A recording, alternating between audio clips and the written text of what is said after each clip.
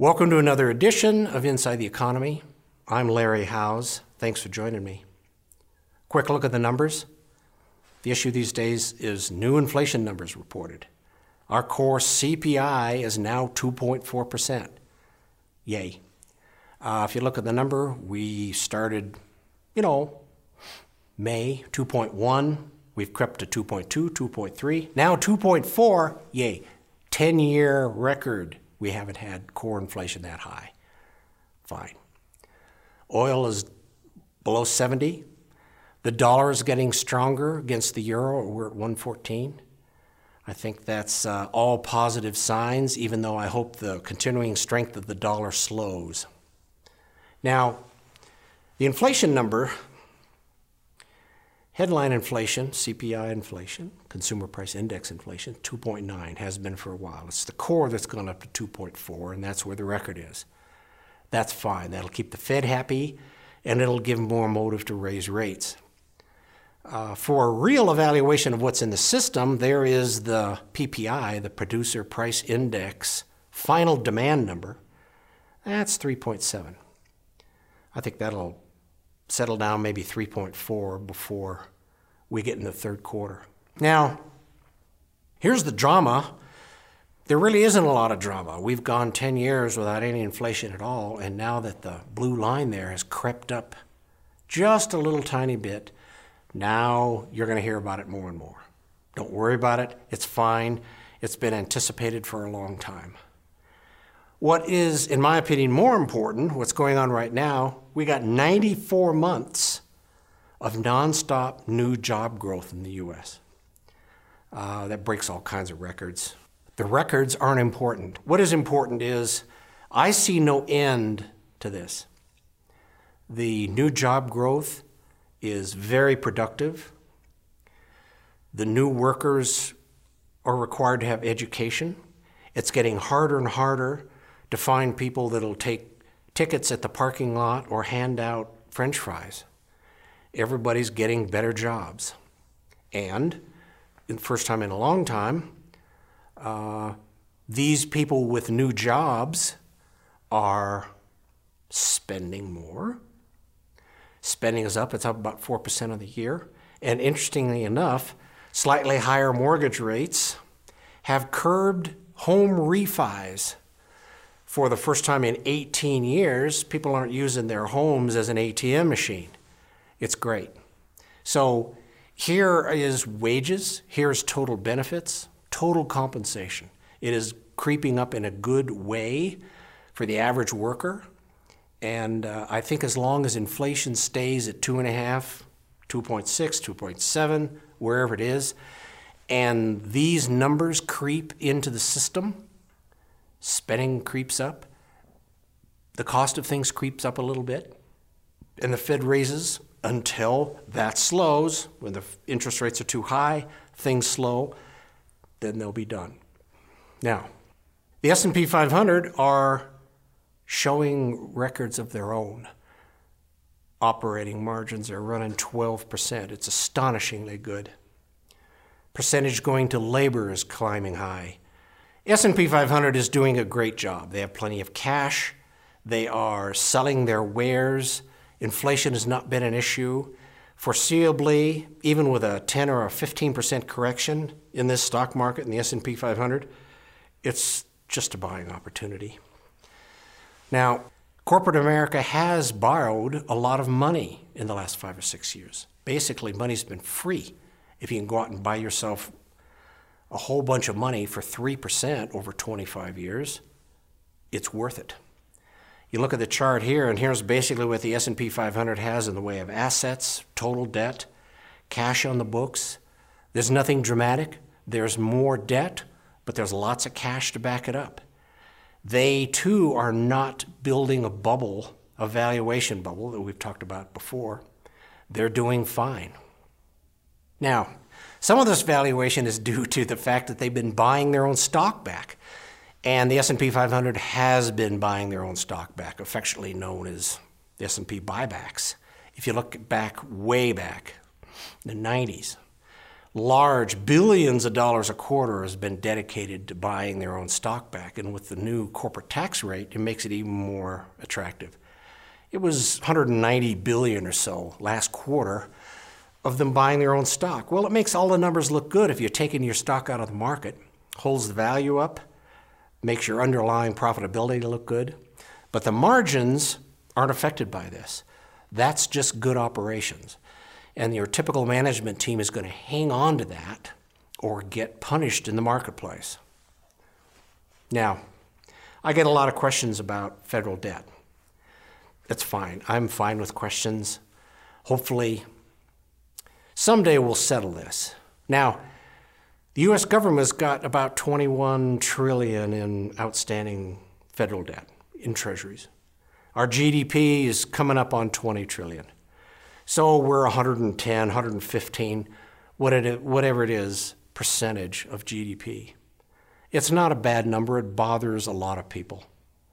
The issue is probably not, clearly not, an economic one. It is a political one. And the increase in this total amount of outstanding debt is totally a political issue. 75% of the federal budget is non-discretionary. It's Social Security, it's Medicare, it's interest on the loans, it is money to states for highways, money to states for Medicaid. It's sort of non-negotiable. The remaining 25%, well, that's the defense budget. That's some highway funds, that's walls in Mexico. Pick a reason. It's not that big a number, but almost all of that is paid to U.S. manufacturing and vendors. If you want to cut the defense budget, well, don't buy another aircraft carrier and put Newport News shipbuilding out of business.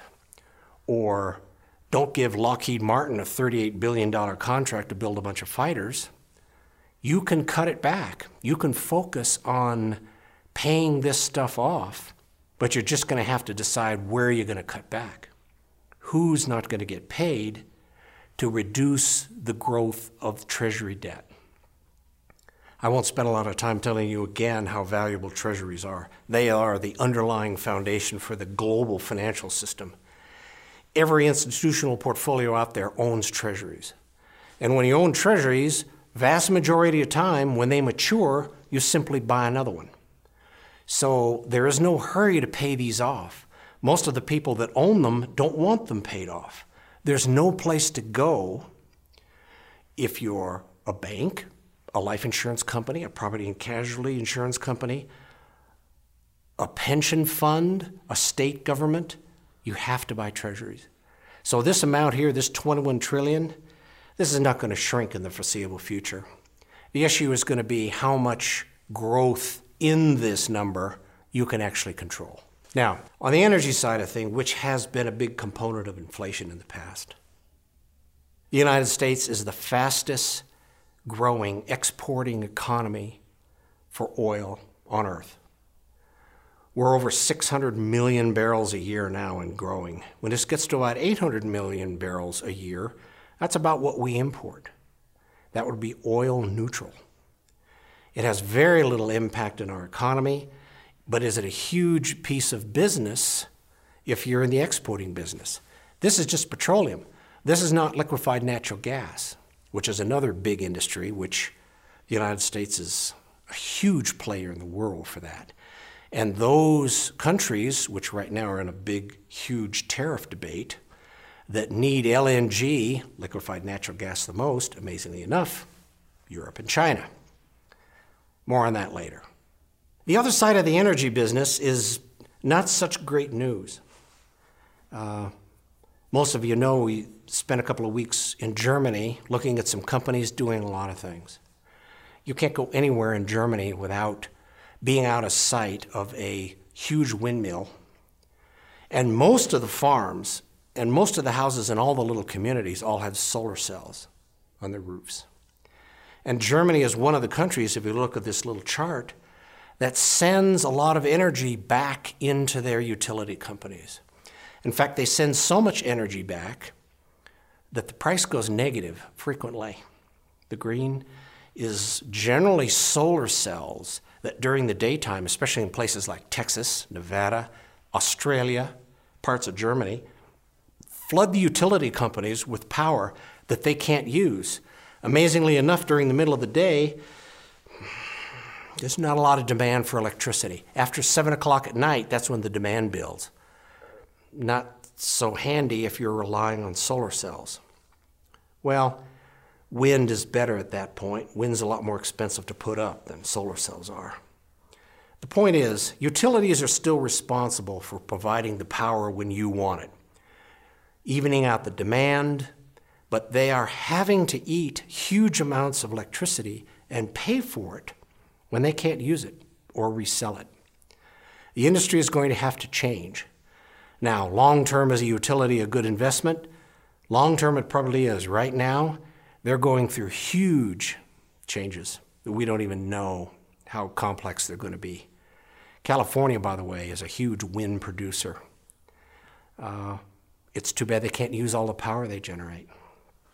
Now, finally, let's wrap up our discussion about inflation. There are huge forces out there that are deflationary and are going to be pulling down this number, this 2.4 core number. You know, and here they are. It's Russia, Brazil, South Africa, China, and India. Those are the largest sources of very, very cheap labor on earth. Their per capita income, India has not reached $2,000 a head yet. China, not quite $7,000 a year. Their labor is cheap. Per capita income in the United States, it's about $34,000. These places are going to adjust, and they are going to get back in the manufacturing side of the consumer goods we buy, clothing, shoes, stuff that isn't so high-tech or sensitive when it comes to stealing secrets, which is the problem with China right now. This holds inflation down. Energy is not going to be a source going forward. We have our own. Okay. S&P 500 is doing fine. Fed's going to increase certainly once more in 2018, maybe twice. They're at 2% right now. They'll probably start slowing down and rethinking their thoughts. 2 3/4. They might get to 3. I doubt they'll go past that. All in all, things look great. Again, if you have any questions, just send me an email here. I'll be happy to talk about it. I appreciate you joining me. Thank you, and I'll see you next time.